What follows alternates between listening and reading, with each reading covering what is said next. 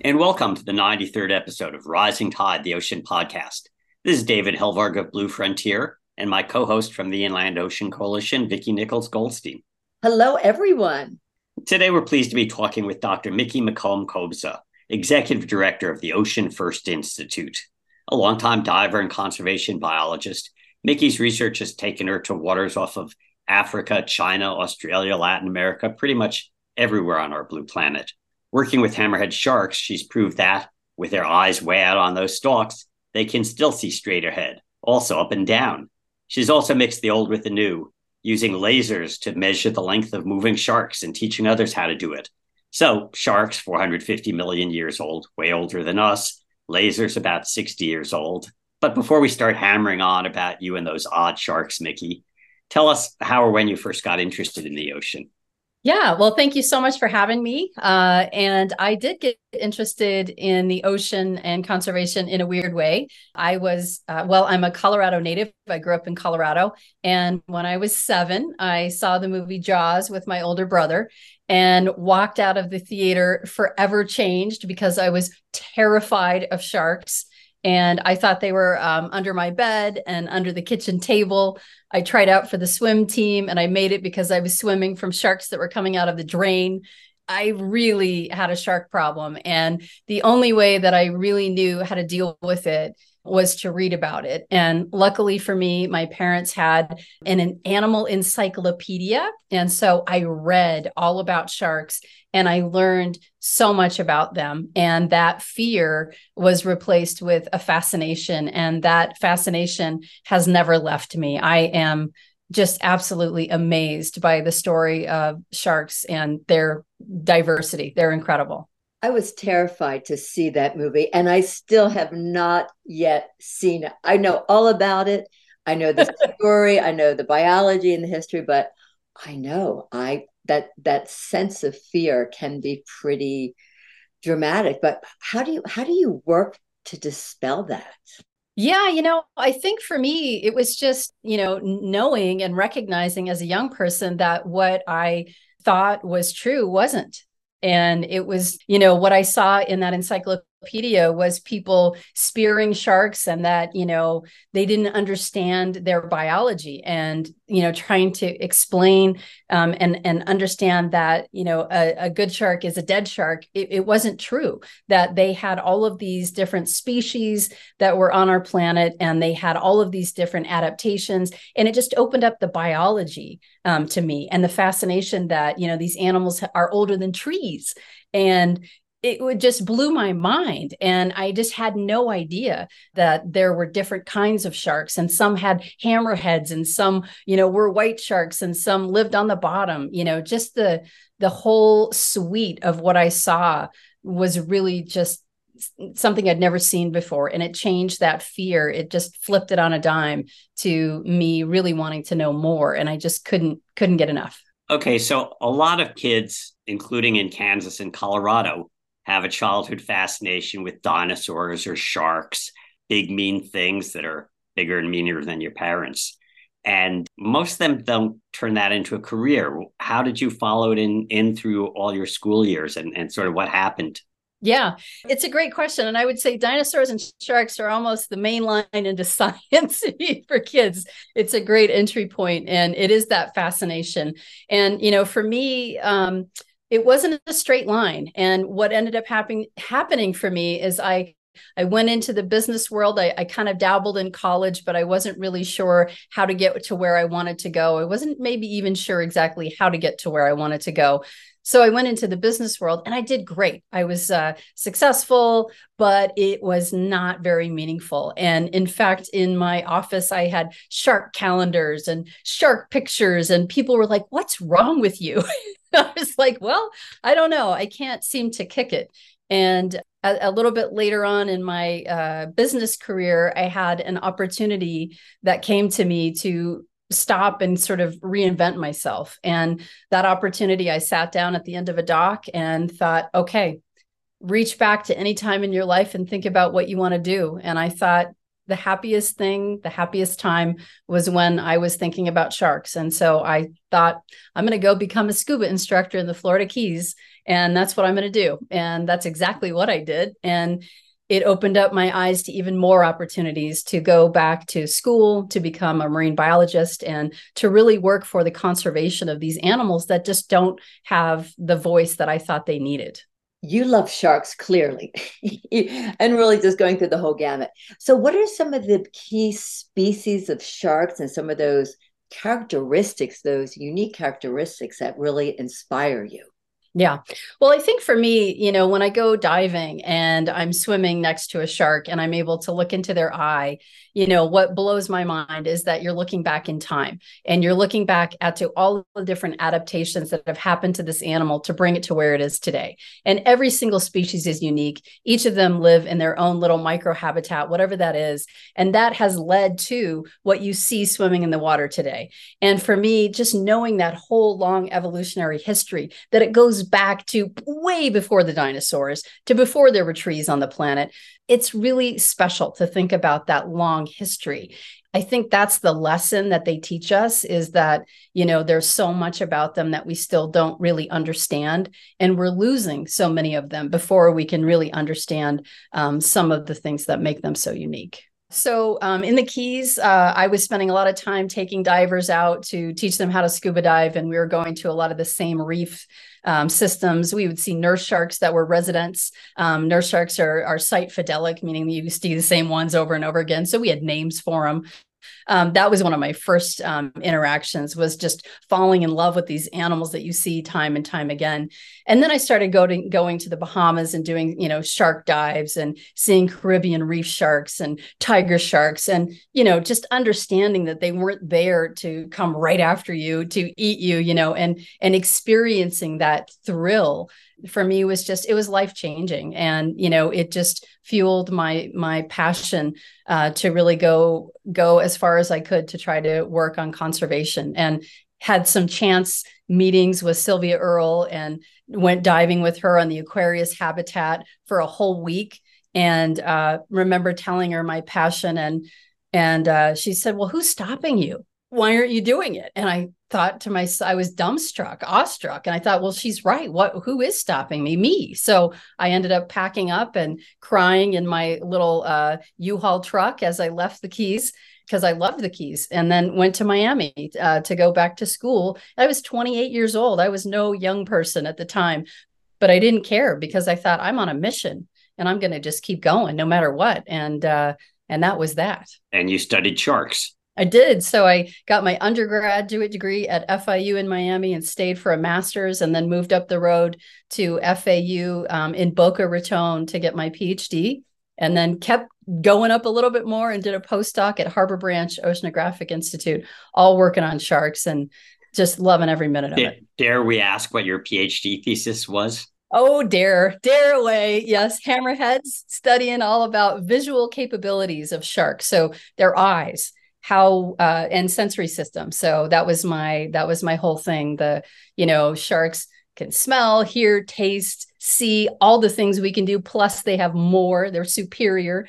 And I got to study all that, and it was incredible. I think it's so fascinating when you're talking about sharks, that some sharks are, they eat plankton, and then other sharks have these, pointy, terrifying teeth where they are major predators. And so I wanted to ask you, you're dealing with different kinds of shark and with the various senses. What are some of the biggest challenges? You're out there with these animals that can be 2 and 3 times bigger than you are. How do you manage studying them both in the field and in the lab? It's a great question. Size matters, and it does make some of the studies that we do challenging, especially if we're doing things like electrophysiology, which is what I did to study visual capacities, electrosensory capacities. You have to take animals into the laboratory to do measurements to try to understand. And I would catch animals We would anesthetize them, just like if you're going in for an operation, you would get anesthetized, and we would do the procedure, and then we would revive the shark. And then after a certain amount of time of making sure they're okay, they would be released back into the wild.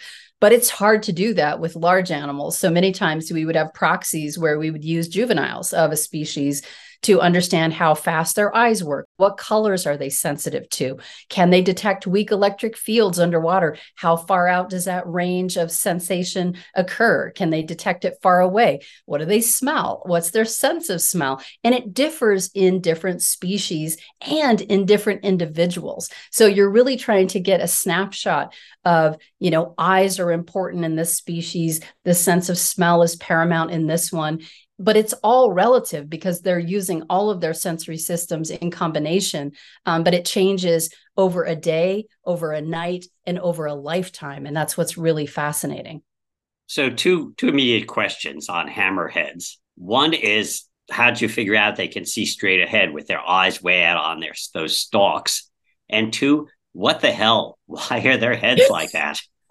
This is my jam. Okay, so here's the story. So hammerheads, which you may not know, is that they are the newest sharks in the ocean. They're the most recently evolved sharks, and there are multiple hammerhead species, all of which have a different gradation of head expansion. So some are like shovel heads called bonnet heads, and then some literally are like boomerangs, and that's the winghead shark, and that has a limited distribution in Australia, of course.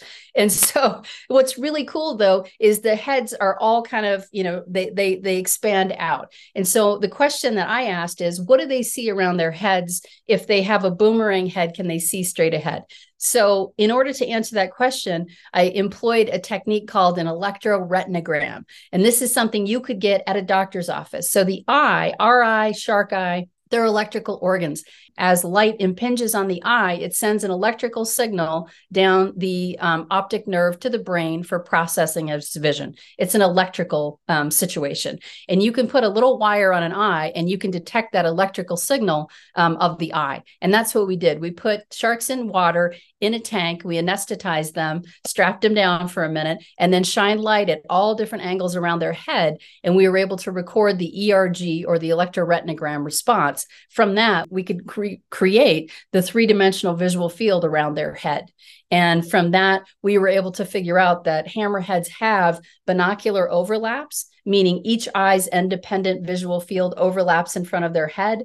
And it's believed that that evolved to facilitate depth perception.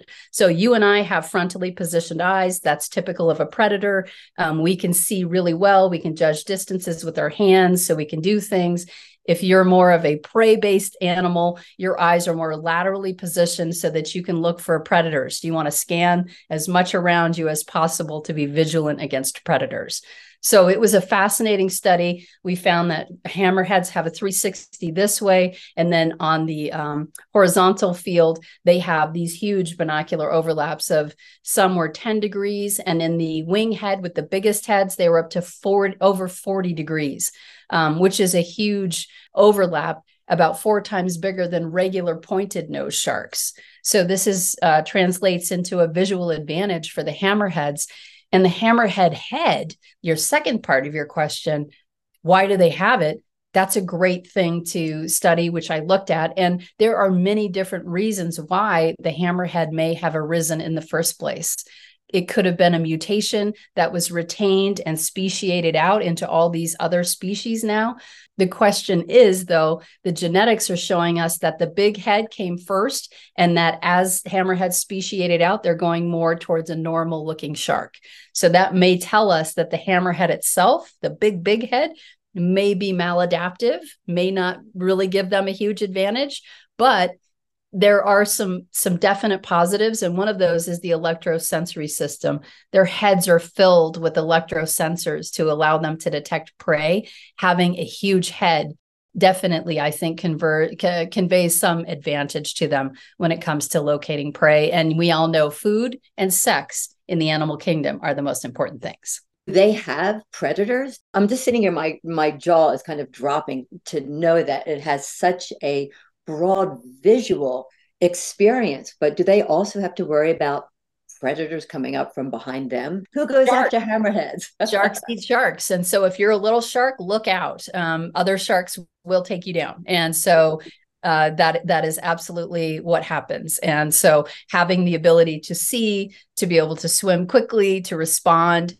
They have lateral lines on their bodies, which allows them to feel pressure changes and vibrations in the water. These are all the skills that the senses that these animals have in order to survive and to detect these predators. And so definitely bigger sharks are their predators. So tell us, over the course of your career, how has the technology advanced your research in recent years? And are there any new tools or techniques that are really promising for some of the things that you're hoping to discover in the world of sharks?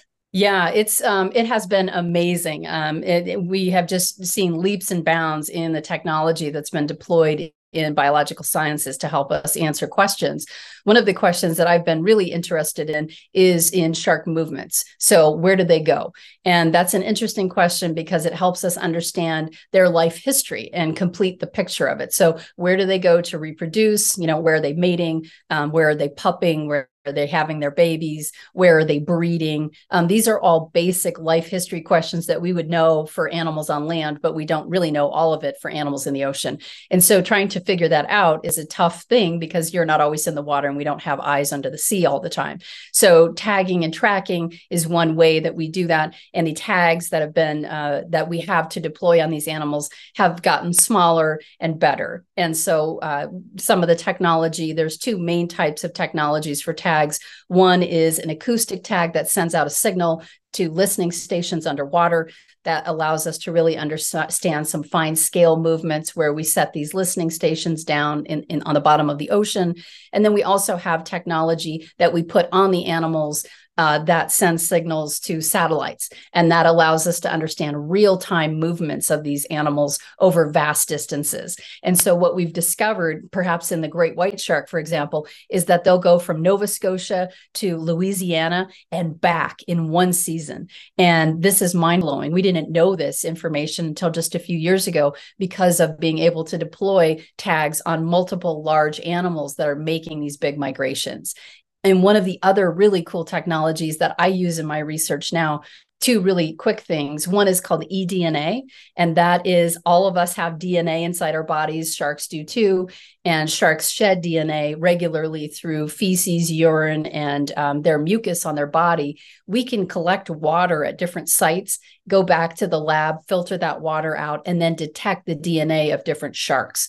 And so I've been using that in our detection of great whites in the Northeast Atlantic. So I'll deploy a camera and I'll get a water sample, and that allows us to understand, are we seeing them on the video? And then who else in their DNA, who else is there? And it's just basically another layer of presence. So we can say, yes, we have white sharks here. We have another species of shark here through their DNA. So it's like a CSI lab, and the technology is getting cheaper. And we do that here in Colorado on some of the projects that we work on with fish and frogs. So it's across the board, a brand new, really powerful tool that we can use to understand the presence of these animals. Well, it's almost like CSI meets sci-fi.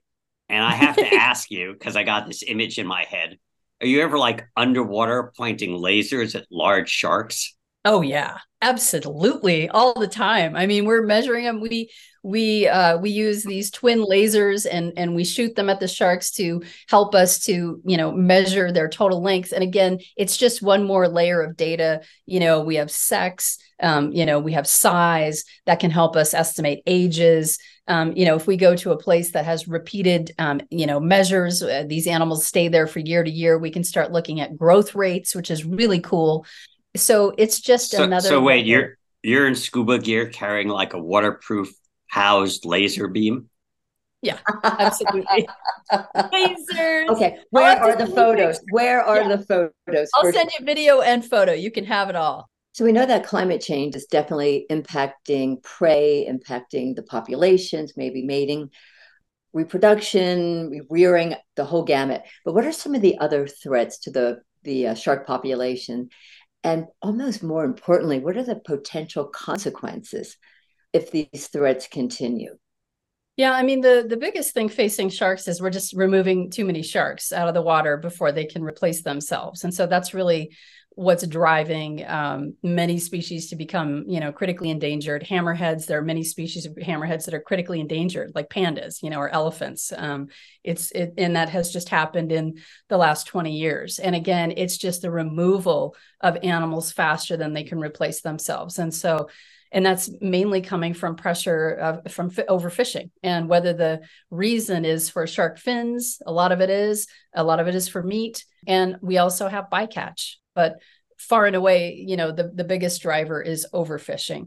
And the consequences of that it's really kind of an unknown. And I say that with a caveat, because I often go back to the example of Yellowstone, where we removed wolves and we saw, literally the stream flow changing because of all of the cascading things that happened with overgrazing and having wolves out. It allowed their prey base to overpopulate, overgraze, changing things. It's the same in the ocean. We just don't have enough information to really look at the broad ecosystem implications of removing predators. But sharks are the wolves of the sea.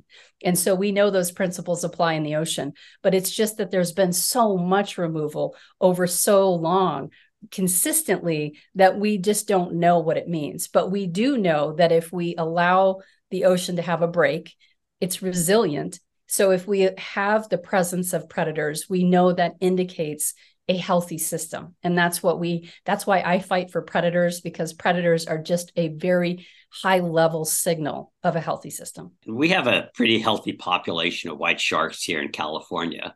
It's problematic, but my attitude is if there's not something bigger and meaner than you're out there, it's not really a wilderness.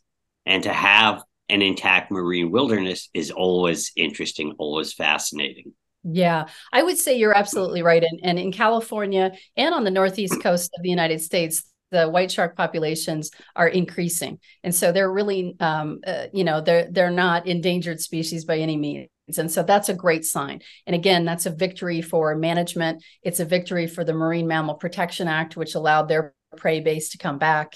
It's a victory. And whether people see it that way or not, it truly is ecologically a victory.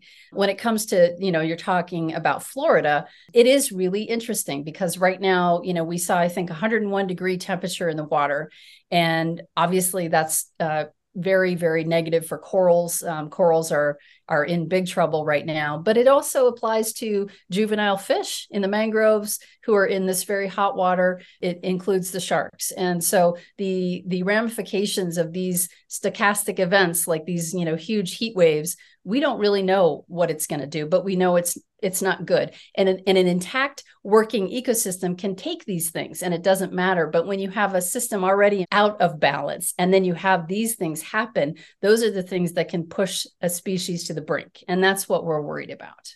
So you had mentioned a little while ago that if you leave the ocean alone, in essence, it can come back. And so I think you were alluding to the idea of marine protected areas and how important they are for different species, habitats. But how do the MPAs work when you have a shark species that really goes in and out of these MPA areas? Yeah, well, MPAs definitely, as you know, are critical as these areas that allow species to rebound and to have an off limits area, just to give every species a break and the opportunity to rebound. The interesting part is, yes, so sharks are moving in vast distances. Many of them are transatlantic, transoceanic, and so having a marine protected area in certain areas isn't truly effective for them as they're moving in and out of these boundary zones. And I think that's really part of marine protected area management and looking towards the future of really looking at the wide high seas and trying to understand that really is the place that we need to put some protections, because as we all know from the lessons of the tragedy of the commons, if you have an area that doesn't have laws, it's like akin to a college dorm room where there's pizza in there and everybody's going to go eat all the pizza until it's gone. It's the same with the ocean. Everyone is take because it's going to be gone and there's no regulation. That's the tragedy of the commons that applies towards sharks. That's why having these treaties on the high seas and these marine protected areas in these vast migratory corridors is absolutely critical. And that takes nations working together. And that is creating alliances and working together for the common good. And I think we're starting to see that progress for the first time in a long time. And I'm thrilled because that's the recipe that we need in order to help our large pelagic species survive. What advice do you have for individuals who encounter sharks while swimming or diving? And maybe this should also go to orcas. What do you tell them? How do they act in the ocean around these large, fascinating predators? Yeah, well, so I study eyes. And one of the things that I figured out in my research, and we knew this, is that sharks' eyes are tuned optimally to kind of that twilight time. And so that's a time when light changes, the cast of characters in the ocean changes. And that's when sharks are active because they have a natural advantage during that time. So don't go in the water during dusk and dawn. That's just a no-no right there. And also, if you go into an area where you see a lot of bait fish splashing around and moving around, that's what sharks eat. And so they're going to be coming in and they're going to be hitting that because they got to hit it fast because they don't have hands. And so they got to catch everything with their mouth. They can't just feel stuff. And so they're going to come in and hit it. So if you see bait splashing around, get out of the water. Don't hang out there. Mikki, this has been a delightful interview. Thank you so much for all that you're doing. I love that you are also in Colorado. So it's fun being your friend and your colleague, and we love your energy enthusiasm. So good luck with everything, and we'll continue to follow you in all of your adventures. Oh, thank you so much for having me as a guest. I really appreciate it. Rising Tide is a production of Blue Frontier, co-hosted by David Helvarg and myself, Vicki Nichols-Goldstein, with support from Natasha Benjamin and Ellie Kurla. Rising Tide's editing services and technical support is provided by Studio Cape May. The theme song is written and performed by Ethan Kenbarg. You can find Rising Tide, the Ocean Podcast, at bluefront.org or download it from Apple, Google, Spotify, or wherever you get your favorite podcasts. Off in the salty ocean, off where the waves roll free, the sparkling water rises, then crashes to the sea. Out amongst the breakers, you'll have no need to fear. It's true, it's the Blue Frontier.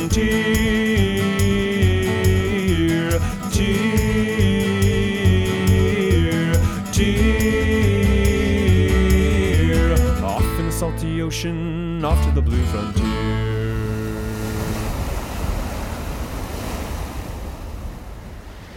Sparky, come here, buddy. Sparky! There you are. Good boy, Sparky.